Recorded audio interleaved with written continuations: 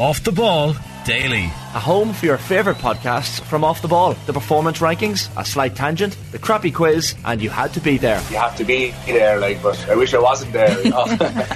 Subscribe to the Off the Ball Daily podcast feed right now. OTB AM. With Gillette. Get into your flow with the new Gillette Labs Razor with exfoliating bar. Ronan O'Gara, good morning to you.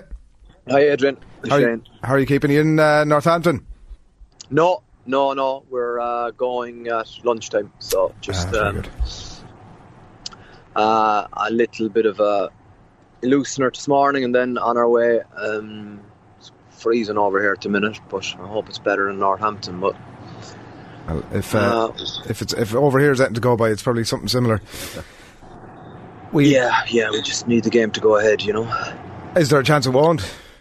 No, I don't know, but just we don't need. We already had one debacle going to Ulster, and then arriving there, and then no chance of a game, and then getting in a bus. So we've kind of had our fun time on the bus. We could do with just hopefully a straightforward travel experience this weekend. Do you sit at the front of the bus, Rog? Is it unlike your playing days where you're probably at the back messing, or is it a middle of the bus? Or is it assigned seats? Or No. Yeah, it's front of the bus, when you're meant to be responsible. Well worded. What was your first thought when you saw the Ireland squad yesterday? It shows the quality involved. Obviously, there's some, I think, is it James Hume, Joey Carberry, Kieran Treadwell, and there was 37 named, isn't there? Yeah. It shows that it's, three into each position is 45, obviously. So you're talking about serious quality, but obviously the standout was Joey Carberry. Yeah, it's, I think he has 37, 39 caps for Ireland, isn't it? And has contributed to all the big moments going as far back as the first time Ireland beat New Zealand in Chicago. He was central to that. It's a shattering blow for him, no doubt about it, but he has to reply now, and he has plenty of time, contrary to what people might think. He just needs to, I think, make a little bit of improvements in his own game. And the great thing about, I think, Joey Carberry is when he's humming, he's in that kind of top class category. It's probably a great opportunity for him to realise what his point of difference is. I think he's a fantastic instinctive player, and maybe he's burdened down with structure. Maybe he needs to, I think, marry the best of his game with what the best of the coaches want out of him, because he's a kid who, I think if I'm right, grew up playing in New Zealand and then moved to Ireland. Is that correct? Yeah, correct, yeah. So he has all that catch pass and excellent running lines, and his ability to glide, very, very, very athletic, and I think he's better probably when he's allowed to play the game freer. He seems to, over the last number of years, have become bogged down with structure, and for me that's a perfect example of a non-structured player trying to play a structured game. I think he's brilliant loose. That's his point of difference for me. He needs to just go express himself. I presume a lot of that structure has obviously come from the coaches and a game plan, and he's trying to fit within that. It's a hard position for him to be in when obviously Andy Farrell is the one making the call here, alongside Graham Rowntree, obviously at provincial level, and they're giving him a game plan, like a structure almost, and then he feels maybe in some level that he's got to fit within that, and then like you're saying, he does tend to play some of his best rugby when he's playing that bit freer. How do you marry those things? Yeah, and it's about getting your message across as a coach to him too as well. I think where you create frameworks and structure is for guys that aren't, we'll say, athletic freaks who can't or struggle to get the better of a one-on-one with a guy. So, for example, I think for me, you have a great contrast in the fact that Ross Byrne's game management is absolutely excellent because of the fact, I think, he understands that Joey Carberry, for example, and it's probably a head-to-head here, which makes it even tastier in the fact that Joey Carberry's probably athletic ability is better than his, but what Ross Byrne thinks he can do is he can manage the game and see the game quicker and put his team in a position better than Joey Carberry can. Joey Carberry, for me, probably doesn't need 3 options in the same system. He needs 2. While when I used to play the game, I was probably a more systems game manager kind of player than a guy with athletic ability. So that for me is the key difference. I think it's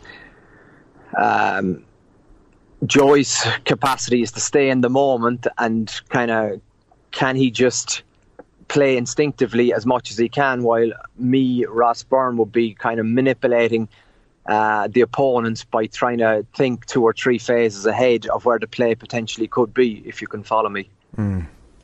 You've touched on it. No, would you?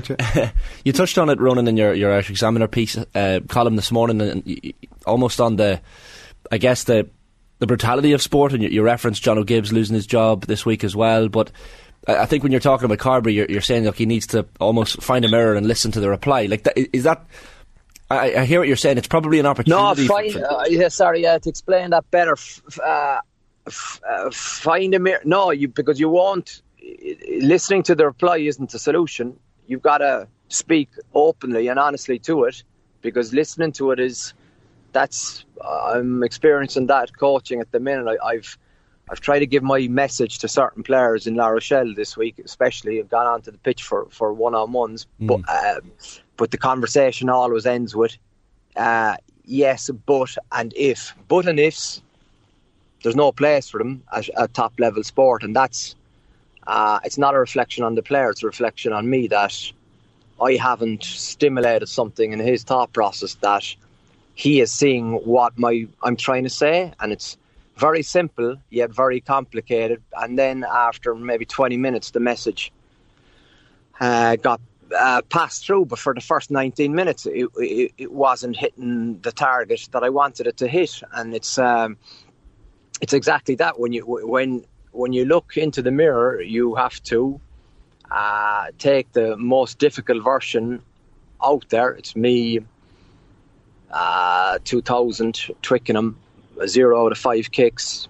The easy thing to say is, or listening to the mirror is saying, this will be okay. You get another chance to do it. But if you keep doing what you always did without making tweaks in your technique or in your mental capacity to perform, you'll end up with failure again. And that's separates good from great. The fact is that I knew under pressure, be it having strength in my legs or having strength in my mind, that my technique wasn't up to performing in front of 80,000 people in Twickenham. But it was absolutely crushing trying to deal with that, because you have 3 months of not having a ball to kick, and then you have to wait for first pre-season. There isn't a game in pressure for other people in a pre-season friendly, but for me it felt like going and playing another European Cup final, because it's your first chance to get on the road to rehabilitation. It's the same for Joey Carberry this week. He's left out. He's gone from 2nd to 4th. I'd say worst case scenario, he probably thought he was going to be 3rd, but sport changes very, very quickly, but it won't change unless players have the capacity and coaches have the capacity to take messages out of the moments of disappointment. And it's worse as a coach, because at least with players you have the support of the dressing room. When you're the coach, you have very few mates, and and that's why I just referenced John O'Gibbs, because he let me grow in my role in La Rochelle, and then it ended up that I ended up taking essentially the number 1 role when he was kind of targeted by Claremont to go there. And he had, I think, a very good plan that was probably on its way to finding its feet, yet injuries came into play and I suppose external forces. And then I think for John's sanity, he has to understand that he's in France and these things happen, as opposed to probably other rugby environments. There's a little bit more, shall we say, stability, but it's changing, and you could see that probably with Eddie Jones's decision for him to be removed. It was trial by social media. he's gone, Ronan, from Joey Carbery. Like, he wakes up this morning and he's gone from pretty much guaranteed number 2 with Ireland to number 4 at the minute. And, you know, his number 2 at Munster has leapfrogged him into the Ireland setup. He's probably looking at his provincial position and wondering exactly what sort of ground he's at with that, and I'm sure he's having conversations with Graham Rowntree about all of that. We'll see what the which way the team selection goes, of course, for Sunday. But it feels like the most, and he's had injuries and such a winding path, obviously, given coming from Leinster and down to Munster up to this point. It feels like the most pivotal time in the career now of Joey Carbery. Yeah, like in that position, you take an awful lot of belts. It's up to him now how he replies. He can control his attitude, he can control his preparation. He can't control Crowley, he can't control Johnny Sexton, he can't control Ross Byrne. But that's okay. I think he just makes a plan. He's got to understand that it won't be plain sailing getting back to where he wants to go. But I think with his capacity and talent, he has there's a huge upside to him, and I think which probably comforts me a lot in this, because it's a position that I enjoy and probably understand well. He has Mike Prendergast there, who has huge, I suppose, empathy for players, and I think he'll use Jack Crowley and Joey Carbery to the best of their ability to get the best out of them. And don't forget, for Munster, it was Joey Carbery who was starting 10, so he's had a nice vote of confidence, where a month or 6 weeks ago it could have been, and we're talking about ruthless scenarios, the same for Joey Carbery in Munster as it is at present for Keith Earls and Conor Murray, where they're left out of the 23. Yeah. So he hadn't that, so it's not. It's a belt, but I think that this is the belt that's highlighted. But when you're involved in it, you understand that there's potential belts and disappointments, and for every disappointment, there's an upside for another player. I guess the comeback side of Joey Carbery's brain is fairly well trained as well, Ronan, given all the injuries he's had to come back from as well. So in some ways, if there's one player that you would say can come back from a knock like this, or a bruise to the ego, it probably is Joey Carbery. No, there's loads of other players, Shane. There's loads of other players. It happens at this level. The further you go along in Test rugby, the more knocks and question marks you get examined at a higher level. You get ripped up and down and torn inside out by people, by everyone. Everyone has an opinion, so whether you're in the squad or not in the squad, this has happened for so many players throughout the years. It will continue to happen. It's par for the course. You've got to just be extremely selfish in how you want to respond, and I'm confident he will respond. But are some players better at dealing with those knockdowns than others? Like, say you're having a, without naming names, you're meeting La Rochelle players and you're having to give bad news to some players. Are you thinking in your head, okay, he's going to take this okay, but he mightn't be too great taking this news? Like, is it a very individualistic thing? Yeah, it is, of course, but also there's different, I suppose, levels to it, and the fact that I'm dealing with club players, you're dealing with test animals. They're different. There's a reason they're test players, because their fundamentals are strong. So mentally, a lot of test players are stronger than club players for a good reason. So I think, players will have a process, and they'll have a mental skills coach, and they'll be able to, I suppose, air their dirty laundry was probably the word we use in our time, and get everything off their chest. But once you get that off your chest, you can't continue to moan and grumble. You got to kind of see the opportunities and make a plan for it. But I can guarantee you it won't be just all rosy now. He's going to have to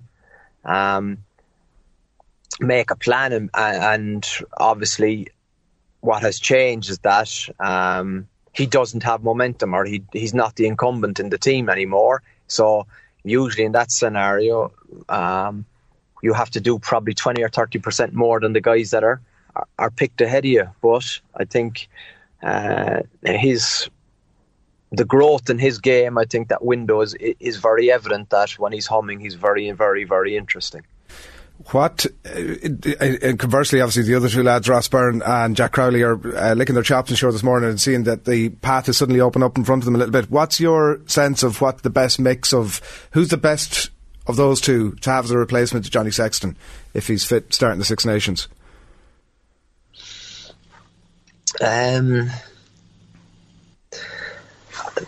That's an interesting question. I think if you're starting a game tomorrow, Ross Byrne, I just think that he's improved dramatically, and that's a strong word, but I would think that's.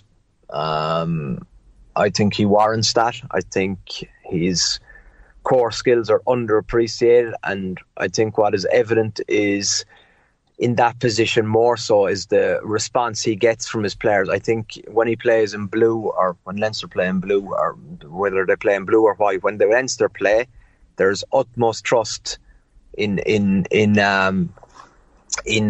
Ross Byrne. When he plays for Ireland, and that's probably down to probably not getting a run of games as well, that trust isn't there. Because it's harder to earn it, I suppose, against people that you're not training with every day of the week. But if Ross Byrne can transfer his Leinster form into an Irish form, it's he's very, very shrewd at managing games. I suppose where the question marks arise are just in terms of you have one guy who's world class at the other end of the spectrum in terms of managing a team and driving standards, and then you have two other rookies, maybe it's probably too strong a word for driving a team at international level, but this Six Nations it's going to be imperative that the backup 10s get a lot of game time. I know you'd said on this show before, Ronan, that Jack Crowley was someone you'd wanted to get over to France, to La Rochelle. Like, can we take from that then that people like Ross Byrne, there's opportunities there for players like Ross Byrne potentially down the line to make moves abroad as well? Is that something that you've kind of had in the back of your head as well? What are you trying to say? You want me to sign Ross Byrne this morning, is it? You don't have to sign him, we can get the process started, I guess. There's you're talking about the number one ranked team in the world. These are serious quality players. There's huge demand for them. But Leinster are the most consistent team in Europe, whatever, the last 10 years. And they're looking to drive the game to new standards, and they want Ross Byrne central to that. People are smart. They're not going to be just because Ross Byrne is playing the backup role to Johnny Sexton. You need two in every position, and Leinster are lucky to have both of them. You mentioned earlier on just about Keith Earls and Conor Murray, but obviously not making the Munster cut, and I'm sure there's part of Joey Carberry this morning again that's waking up thinking, how come these lads managed to get the cut, make the cut for Ireland, and I'm not there if it's based on form. What's your sense of all that? Very simple. Yeah. Very simple. You establish relationship with players. What's I think not up for debate is that Conor Murray and Keith Earls have 12, 13 years of credit on big days. That counts. If there's a final tomorrow, or Six Nations, Grand Slam decider, World Cup, in my makeup would be leaning towards giving the nod to experience as opposed to a really exciting young player that may win you the game but may also lose you the game. I think there's more of a chance that Conor Murray, Keith Earls will win you a game than lose you a game. Yeah, and he's got to strike that balance obviously between some of the younger players that are in there with not 100%. No caps. Yeah, and that's where there's Andy Farrell is very skilled at doing and excellent at doing. You can't have 6 in that category for Earls and Murray. You can have those 2, but that's 2 of 37. But I think they're different arguments for either of them. And the fact that Keith Earls is just coming back and looking to find his form again, but I think has the capacity to start a test match for Ireland easily. Conor Murray is obviously playing back up to, the mantle has shifted to Gibson Park, and can't have much complaints about that. But in terms of, I suppose, looking to close out a game or finish a game, I suppose Conor's capacity to see that game a little bit better than Craig Casey at the minute may be the reason why they're leaning that way. Just a final one for me, Ronan. Like, you're writing again this morning about and it's fascinating, dealing with disappointments in rugby, and you're talking about the La Rochelle players who maybe had to let go last year, possibly watching the Champions Cup final against Leinster and supporting Leinster at one point last year. And I think you talk about wanting New Zealand to beat Ireland in 2013. It was the only time you wanted your country to lose. So sport's a funny thing. Like, when you're let down and when you're disappointed, you take that with you.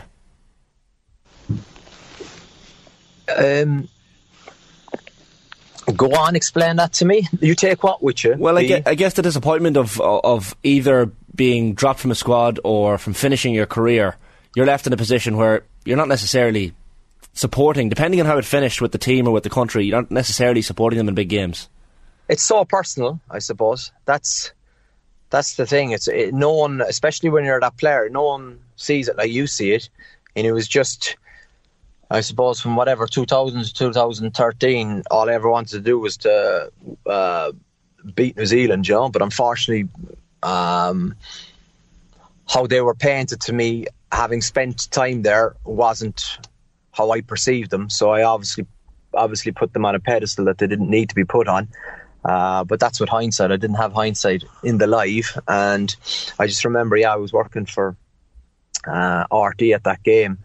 And I just finished, I think, that summer, and this was the November International. So, I think those first 24 months when you're an ex-pro are very difficult. And then you just question everything you stand for is kind of, okay, first game, probably second or third test match after you retire, and you just see, these guys are going to beat New Zealand, and you've tried for 13 years to beat them, and you're just like, oh no, that can't happen today. Don't let that happen. Come on, I stand for a little bit more than that. But it was good learning that day. After that, I was, I'd be a liar to say if I wasn't not happy but relieved when Ryan Crotty scored that try, because a draw isn't the same as a loss. I just didn't want Ireland to beat New Zealand for the first time after I retired. Yeah, it's very selfish, but that's me. That's sport, and that's you, and that is you. Good luck at the weekend, La Rochelle. Train keeps rolling. Thanks a million. Cheers, lads. Good to chat. Thanks, you. Cheers. OTB AM. With Gillette. Get into your flow with the new Gillette Labs Razor with exfoliating bar.